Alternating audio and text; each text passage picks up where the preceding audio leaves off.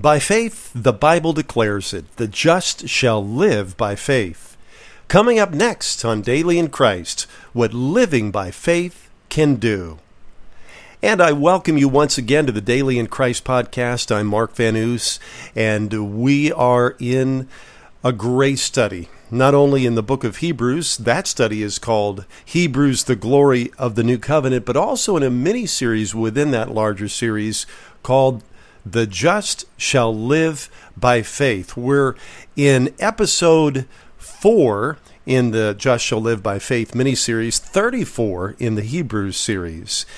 And we've spent a lot of time so far laying the foundation, laying the groundwork on the subject of the just shall live by faith. First of all, the necessity of the just shall live by faith. We also talked about what faith is and what faith is not. Last time on Daily in Christ, we talked about the fact that faith receives, takes in, and appropriates what God's grace through Jesus Christ has already supplied.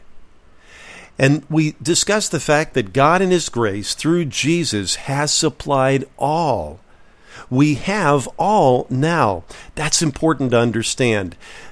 As complete and total as Jesus is, so are we because we have Him. How can we have Him and not have all? In fact, if we were to have anything more, we would bankrupt heaven. Jesus is everything. And faith takes and personally appropriates what God has already richly supplied in Christ. Well, we also talked about what faith is not. Faith is not leap and the net will appear. Faith is not a feeling. Faith is not wishful thinking. Faith is not faith in faith. And faith is not believe simply for believing's sake. We went on to go through Hebrews 11, verses 1 and 2. Faith is the substance, the ground of confidence, the guarantee of things hoped for. Faith is the evidence of things not seen.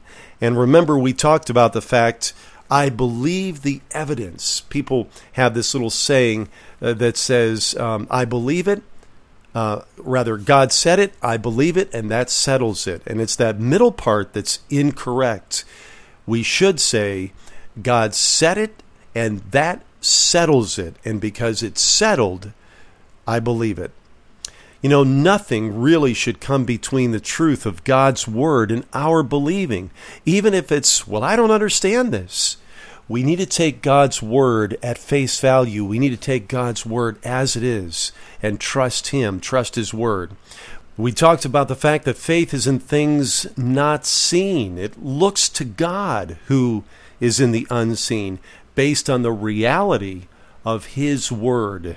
And even science is starting to recognize that the things we see are really based on things we cannot see. So there is great truth there in Hebrews 11, 1-2. Now, as we get into today's lesson, I was going through all of Hebrews chapter 11, and I was struck by all of these by faith statements. It says over and over, by faith, or through faith. And what I did was I went through all of the verses that say by faith or through faith to extract out what faith accomplishes, living by faith accomplishes. Now, as I say that, I have to be very careful. It's not faith itself that accomplishes these things. Rather, it is God Himself, by grace, through faith in Christ. It's important to keep that in mind. Otherwise, we're going to be focused on faith instead of focused on Jesus and His Word. But let me just share this. I think it's going to be encouraging to you. It was encouraging to me as I was putting it together. What by faith accomplishes. In verse 2, we see by faith we obtain a good testimony. Verse 3 tells us by faith we acknowledge God as our Creator. Verse 4, by faith we worship God more excellently. Verses 5 and 6, by faith we please God. Verse 7, by faith we become an heir of righteousness. Verse 8, by faith we obey God no matter where He leads us. Verse 9, by faith we dwell in the promises of God. Verse 11, by faith we receive strength from God to do what is impossible for us to do. Verse 17, by faith we are made faithful to God no matter the cost. Verses 20 through 21, by faith we bring God's blessing to the next generation. Verse 22, by faith we are delivered out of bondage and brought into the destiny of God. Verse 23, by faith parents protect their children from evil. Verses 24 through 26, by faith we reject the world's accolades and sinful pleasures, identifying instead with God and His people. Verse 27, by faith we do forsake the world. We don't fear man, yet endure, because faith sees God who is invisible. Verse 28, by faith we accept and believe in the blood of the Passover Lamb, the Lord Jesus Christ, and so are spared the wrath of God. Verse 29, by faith we experience the miraculous deliverance of God from the enemy. Verse 30, by faith we experience the miraculous victory of God over the enemy. Verse 31, by faith God can turn us from a sinful lifestyle to a far greater purpose with the people of God. Verse 33a, through faith we subdue kingdoms. Verse 33b, through faith we work righteousness. Verse 33c, through faith we obtain promises. Verse 33d, through faith we stop the mouths of lions. Verse 34a, through faith we quench the violence of fire. Verse 34b, through faith we escape the edge of the sword. Verse 34c, through faith out of weakness we are made strong. Verse 34d, through faith we become valiant in battle. In verse 34e, through faith we turn to flight the armies of the enemy. Verse 35a, through faith we receive the dead raised to life again. And verses 35b through 38, through faith we are given unswerving courage, even when we are tortured, mocked, scourged, chained, imprisoned, stoned, sawn in two, slain with the sword, destitute, afflicted, and tormented. That is why the just shall live by faith. Isn't that powerful? Just going through Hebrews chapter 11, extracting out those things that happen by God through His grace, by faith in Jesus Christ. It is not because we're so awesome. It's because God is that incredible. All right, let's get our Bibles into verse 3, Hebrews chapter 11, verse 3. And this is what we read. By faith we understand that the worlds were framed by the word of God, so that the things which are seen were not made of things which are visible. First of all, it says, by faith we. Isn't it interesting? We turn into this incredible chapter on faith in Hebrews chapter 11, specifically that the just shall live by faith. And it starts with us. By faith we. And it starts with us believing God as the creator, as the one who created it all. Genesis 1:1, the very beginning of the Bible, first verse says, in the beginning God created the heavens and the earth. And here in Hebrews chapter 11, verse 3, it says that by faith we understand that the worlds, literally the universes, were framed by the word of God. We see, and the Amplified of that word worlds says that the worlds during the successive ages. Think about the vastness of the universe. You know, it's interesting.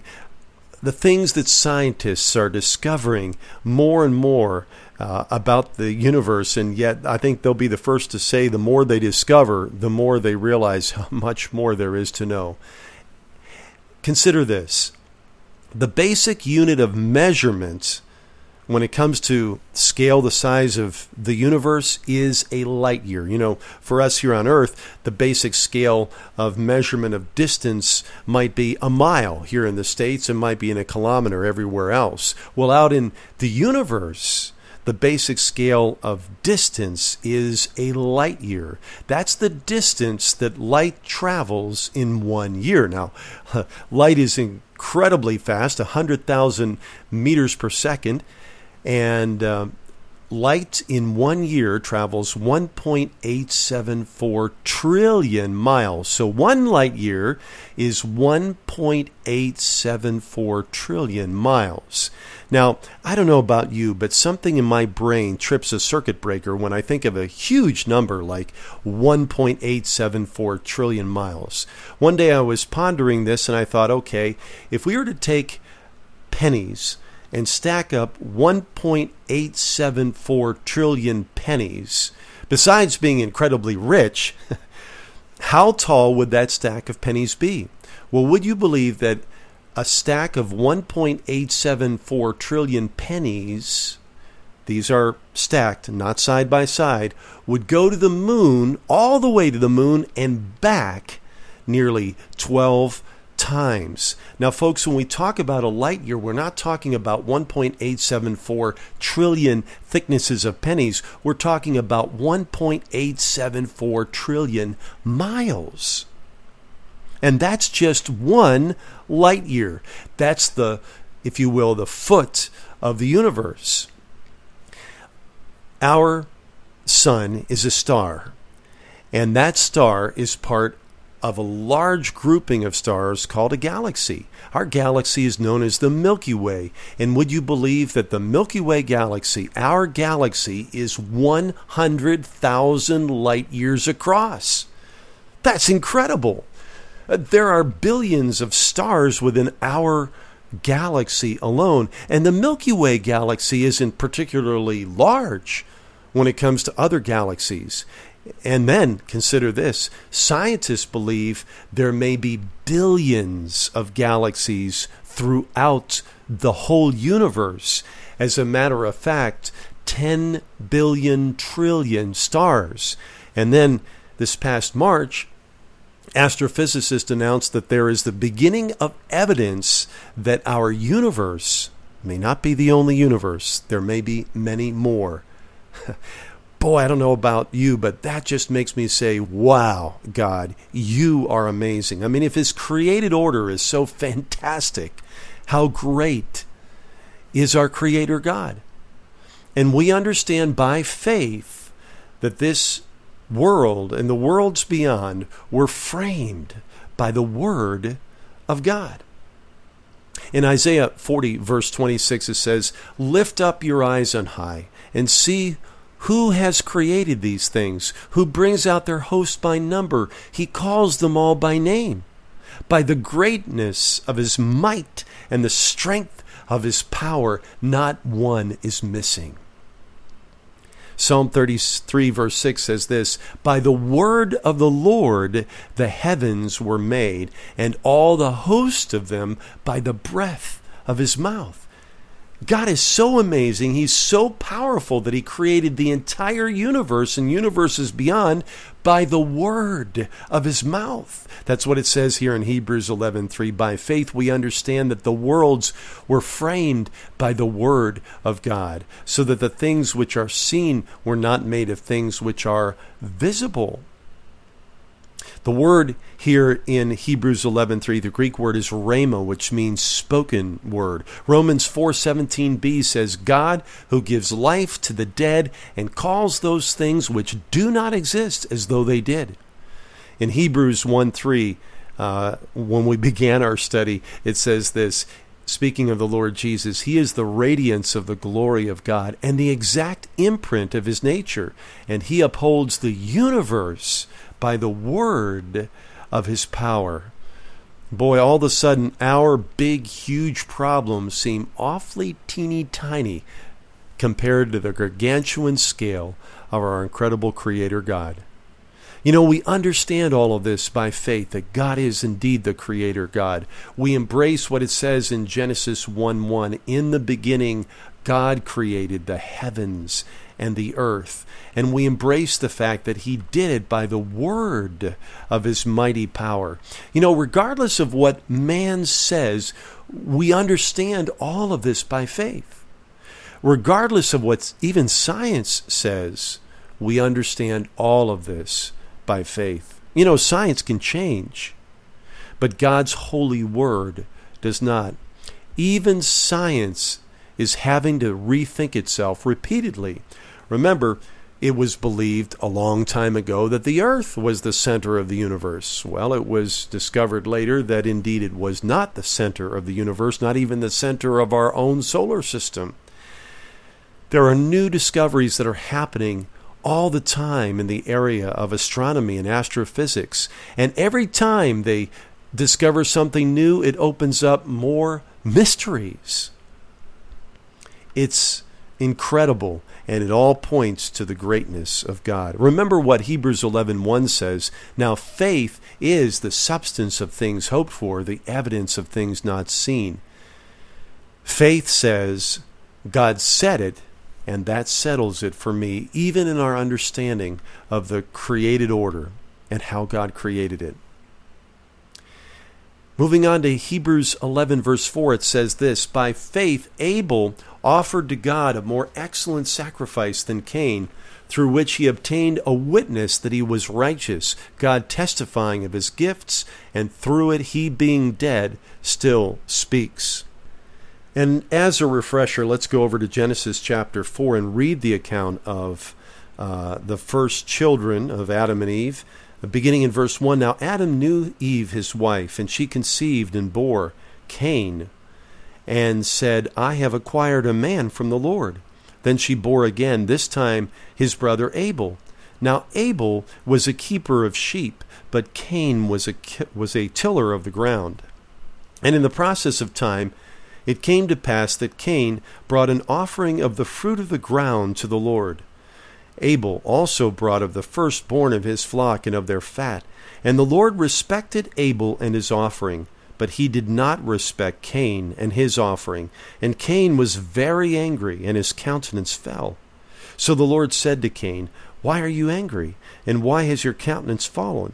If you do well, will you not be accepted? And if you do not do well, sin lies at the door, and its desire is for you, but you should rule over it.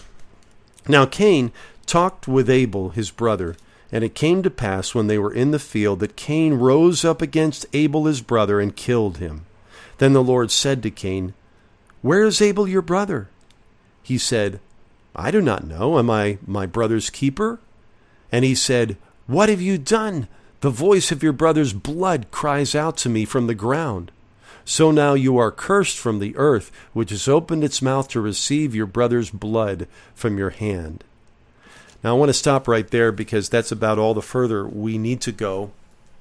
And sometimes we can read this account here in Genesis chapter 4, scratch our heads and go, I don't get it. Well, obviously, Cain had serious anger issues. He killed his brother, but what's the deal about the offerings? I don't see what the difference was.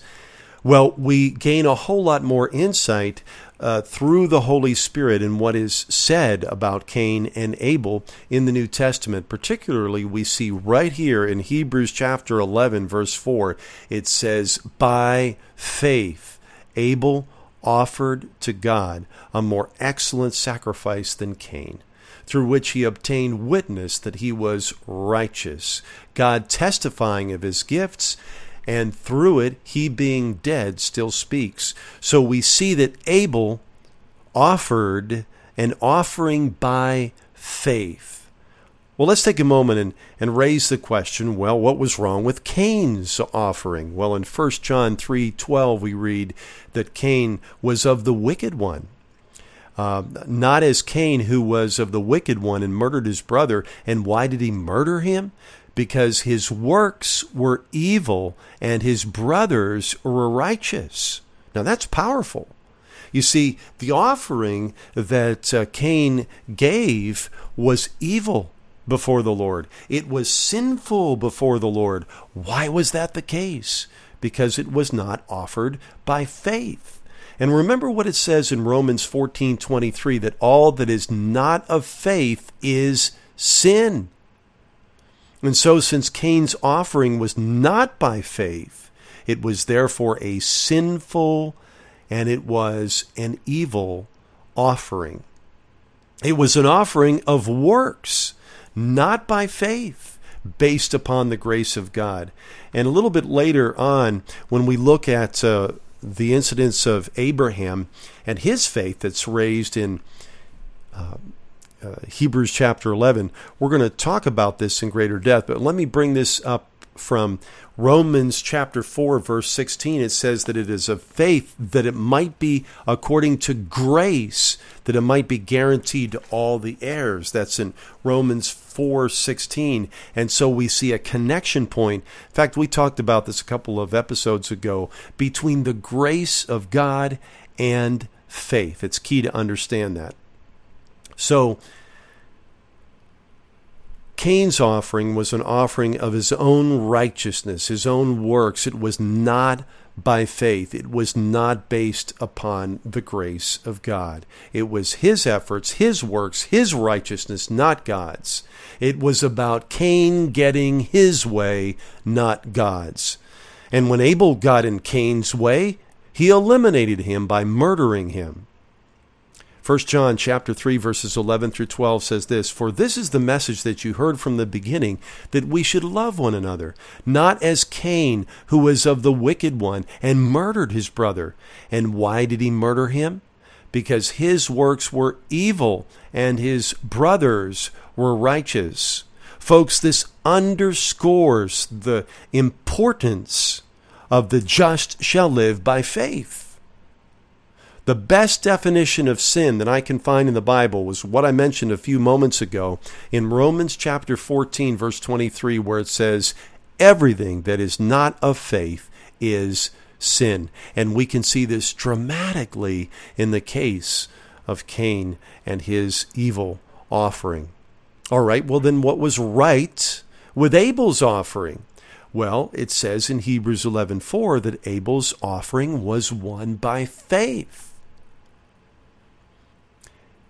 You know, with Abel's death, we can see the persecution of those who live by faith, those who are of the righteousness of faith. Satan has always opposed this towering truth that the just shall live by faith.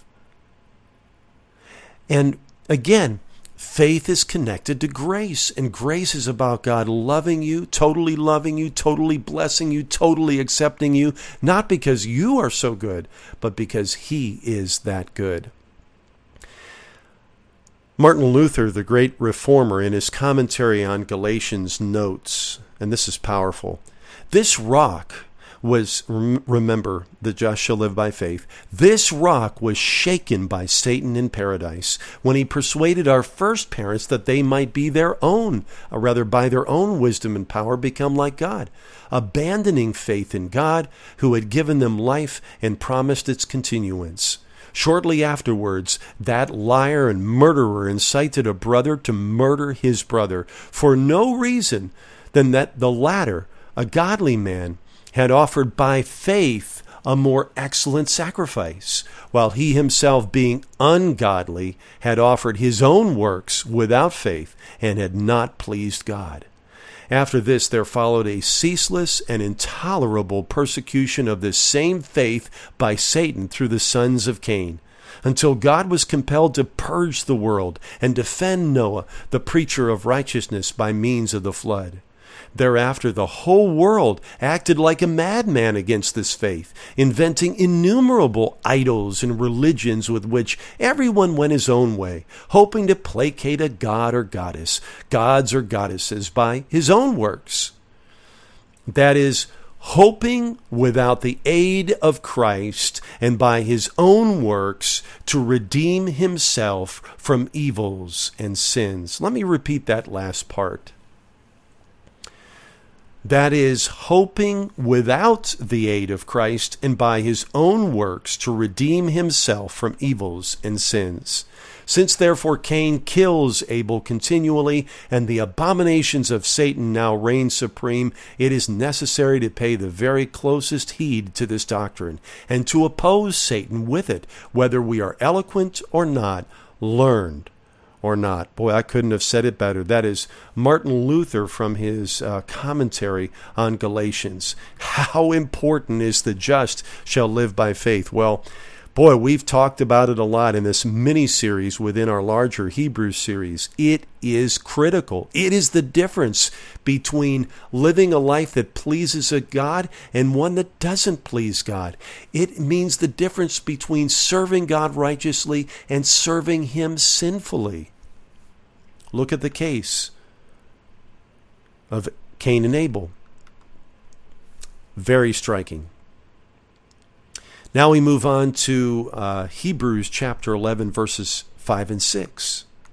By faith Enoch was taken away so that he did not see death, and was not found because God had taken him. For before he was taken, he had this testimony that he pleased God.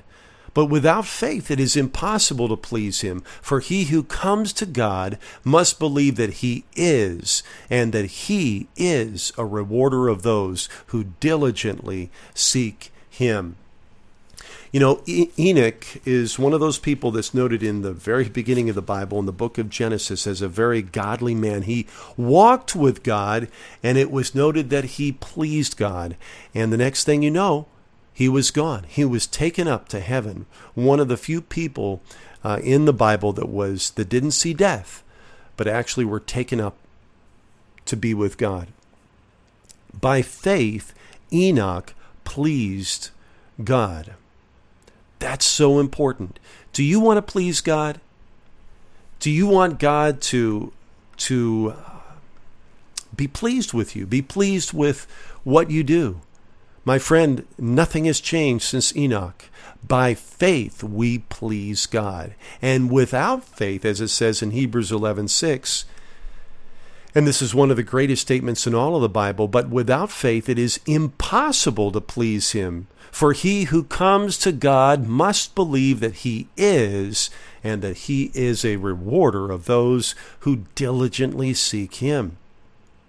Without faith, it is impossible to please God. This goes right along with that phrase that we've been talking about here.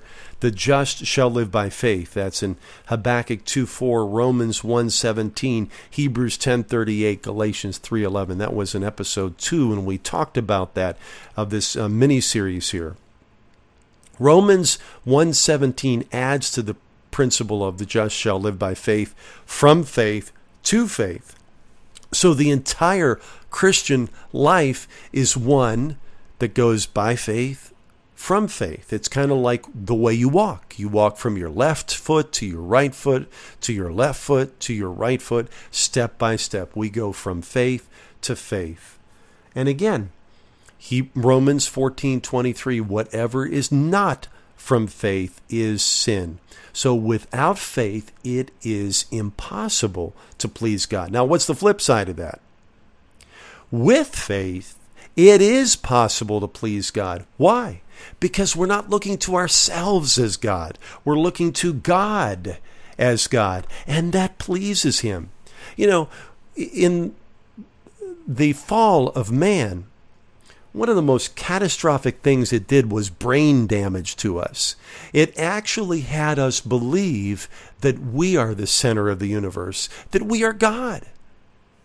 And that's foolishness. We are not God. We are not the creator. We are the created. In fact, we're very teeny tiny and insignificant in the vastness of the cosmos. And so it is extreme foolishness for us to look to ourselves, if you will, have faith in ourselves in order to please God. That's ridiculous. Pleasing God is God-sized, and it requires God himself. It's looking to him, trusting him. Now, here in Hebrews chapter 11, verse 6, it says, but without faith it is impossible to please him, for whenever you see a second clause come along in the Bible, it's going to tell you the reason for the prior cause. It's the because, okay? So what's the reason that without faith it is impossible to please God?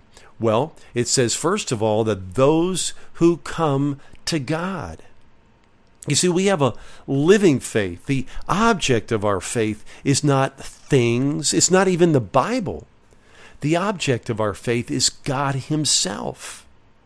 Those in faith come to God. In John 5:39, Jesus was talking to the scribes, Pharisees, and teachers of the law. And He said of them, "You search the Scriptures, for in them," the Scriptures, "you think you have eternal life. Yet these are they which testify about me, but you are not willing to come to me that you may have life." Now that puts everything together. You see, Jesus wasn't chiding them for searching the Scriptures, but they were searching the Scriptures for the wrong thing.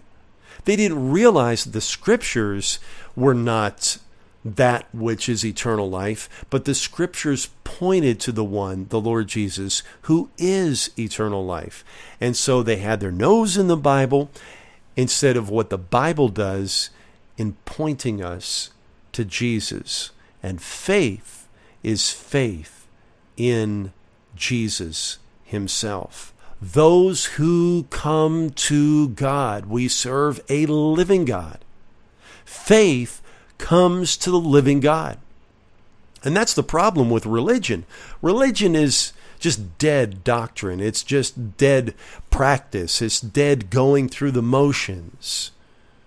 Real faith is a connection with the living God, made possible by the grace of God through the Lord Jesus Christ. It's faith in a person, the Lord Jesus Christ. Now, the second thing that we see here in Hebrews chapter 11, verse 6, is it says this, that the one who comes to God must believe that He is. Now, there is something behind that statement, that He is, that has a powerful backing from the Old Testament. Do you remember when Moses was commissioned of the Lord to leave the Midian desert and go back to Egypt? God had called him to return to the strongest nation on earth, to confront the strongest king on earth, Pharaoh, and to bring out over 2 million people. I don't know about you, but that is just downright crazy impossible. And this is in Exodus chapter 3. Moses asked the Lord a very good question. He says, "Who shall I say sent me?" And the Lord pulled out His calling card, His name card, and He revealed, "Tell them, I am that I am. I am that I am." And that word is translated Jehovah or Yahweh, I am. And in that, Moses found all of the full sufficiency he ever needed to be able to turn right back and go to Egypt to confront the strongest king on earth, the strongest nation on earth, and to bring out, to draw out. That's what the name Moses means, draw out. To draw out and lead over 2 million people in the Exodus. It wasn't because Moses was so great. It was because I am is so great. God is so great. And you know, it's interesting. I said that I am, as it's revealed there in Exodus chapter 3, is the Hebrew word Jehovah. And this name Jehovah comes up in compound names throughout the Old Testament. For instance, Jehovah Jireh means provider. Put the two together. Jehovah means I am. Provider means, or Jireh means provision. Literally, it means, Jehovah Jireh means I am provision. God says, I am provision. How about this? Jehovah Rapha. Jehovah means I am. Rapha means healing. Put them together, literally means I am healing. How about Jehovah Rohi? I am shepherd. How about Jehovah Tzidkenu? I am righteousness. How about Jehovah Mekadesh? I am sanctification. I am holiness. How about Jehovah Nisi? That is, I am victory. You see, there's so much. And then there's Jehovah Shalom. I am peace. You see, God is saying that the provision that we need, the healing we need, the deliverance that we need, the righteousness that we need, the holiness that we need are not things, but part and parcel of the living God himself. He identifies himself as being the now provision for everything we could possibly need. God says, I am. I am. And in Hebrews chapter 11, verse 6, it comes up against this idea of God being I am, where it says that those who come to God must believe that he is. I am that I am. The second thing it says there, and that he, God, is a rewarder of those who diligently seek him. You see what it is? You see where the blessing and the reward is? It's not seeking to become a more righteous person, seeking to become a more good person or a more holy person, even trying to be more Christ-like. No. Rather, he is a rewarder. God is a rewarder of those who diligently seek him. And I think that's my chief complaint with modern Christianity. Most of what is taught in modern Christianity is not God-centered. It doesn't bring in the hearer the desire to seek after God. Rather, it brings out this seeking after things like prayer or evangelism or all of those things. But you see, all of those things have the right context with a person, the person of the living God, the one who says, I am that I am. Let's bring it all together there in Hebrews chapter 11, verse 6. One of the greatest statements in all of the Bible. But without faith, it is impossible to please him. Reason? For he who comes to God must believe that he is, and that he is a rewarder of those who diligently seek him.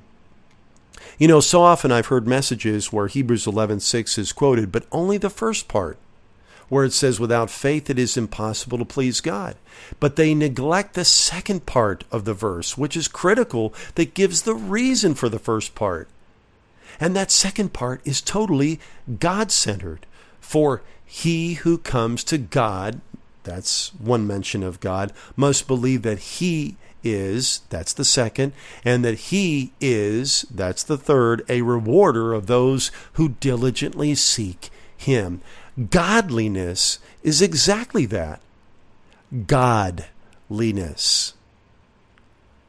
It is the God life. It is the God-centered life. It is the life that pursues God. It is the God who believes in God. It is the life that sees that God is I am. He is everything I need. And here's what's so amazing about the new covenant, is that God guarantees all in our life by giving us himself. Not only for us, thank God for that, but in us. Christ in us, the hope of glory. That's Colossians 1:28. That's the incredible thing. Now think about this. The immeasurable, infinite, omnipotent, omniscient, omnipresent God is inside of you, believer. If you are born again by the grace of God through the Holy Spirit, the living God, the creator of the entire universe and universes beyond, is living inside of you. That's why John could say in 1 John that greater is he that is in you than he that's in the world. Is there anything too difficult for the Lord? No. And as we've been saying all along, some of us might be saying, well, if the omnipotent, omniscient, omnipresent God is living inside of me, why am I having all these problems? The problem is that we can act like Cain, where we try to live by our own righteousness, our own works. We're thinking this Christian life is about try harder. No, it's not. The Christian life is the just shall live by faith. And as we said at the top of the program, when you go through all of Hebrews chapter 11, all of the by faith and through faith statements, and extract out what is accomplished by faith. It is astounding, and it is truly God-honoring. Every bit is God-honoring, as Abel's sacrifice was to God, as an offering by faith. Let's pray. Father, even now by faith we look to you. Without you we can do nothing. That's what you said in John 15:5. But you also said, Lord, in Mark 10:27, with God all things are possible. And I thank you for that, Lord. I thank you that you are the God who is so, as it says in James 1:5, so generous, and you give without finding fault. Thank you, Lord, that our Christian life is not based on us trying harder or trying to be more righteous or striving or struggling. No, our Christian life is a rest in the one who dwells inside of us. And so, Father, I pray that you, by the Holy Spirit, will take this holy word that we have been studying here today, and Father, again, grant us the spirit of wisdom and revelation in the full knowledge of you. I thank you, Lord, that you have enlightened our hearts through the Holy Spirit, so that we may know the hope of our calling, the riches of the glory of your inheritance in the saints, and what is the exceeding greatness of your power toward us who believe, like the working of your mighty strength, which you exerted in Christ when you raised him from the dead. Lord, you are indeed pleased when we live our faith and our life in dependence upon you. We thank you for that, Lord, and we give you the glory through Jesus and by Jesus. In his name we pray. Amen.